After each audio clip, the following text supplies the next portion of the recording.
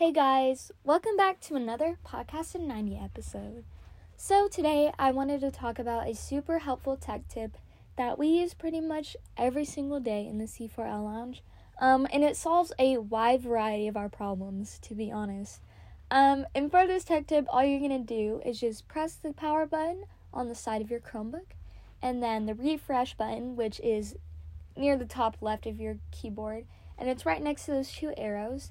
And basically what this does is it's going to cause your Chromebook to shut off for a second, and it's just doing a hard reset.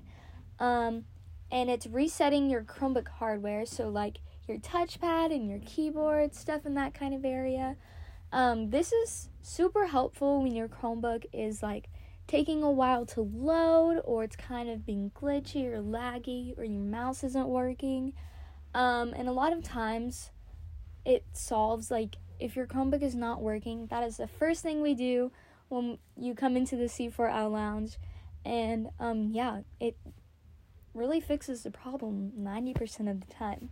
So, I hope this tech tip was helpful. Thank you so much for listening. Be sure to listen to some of our other podcasts and be on the lookout for more, because we post one every single week. Bye!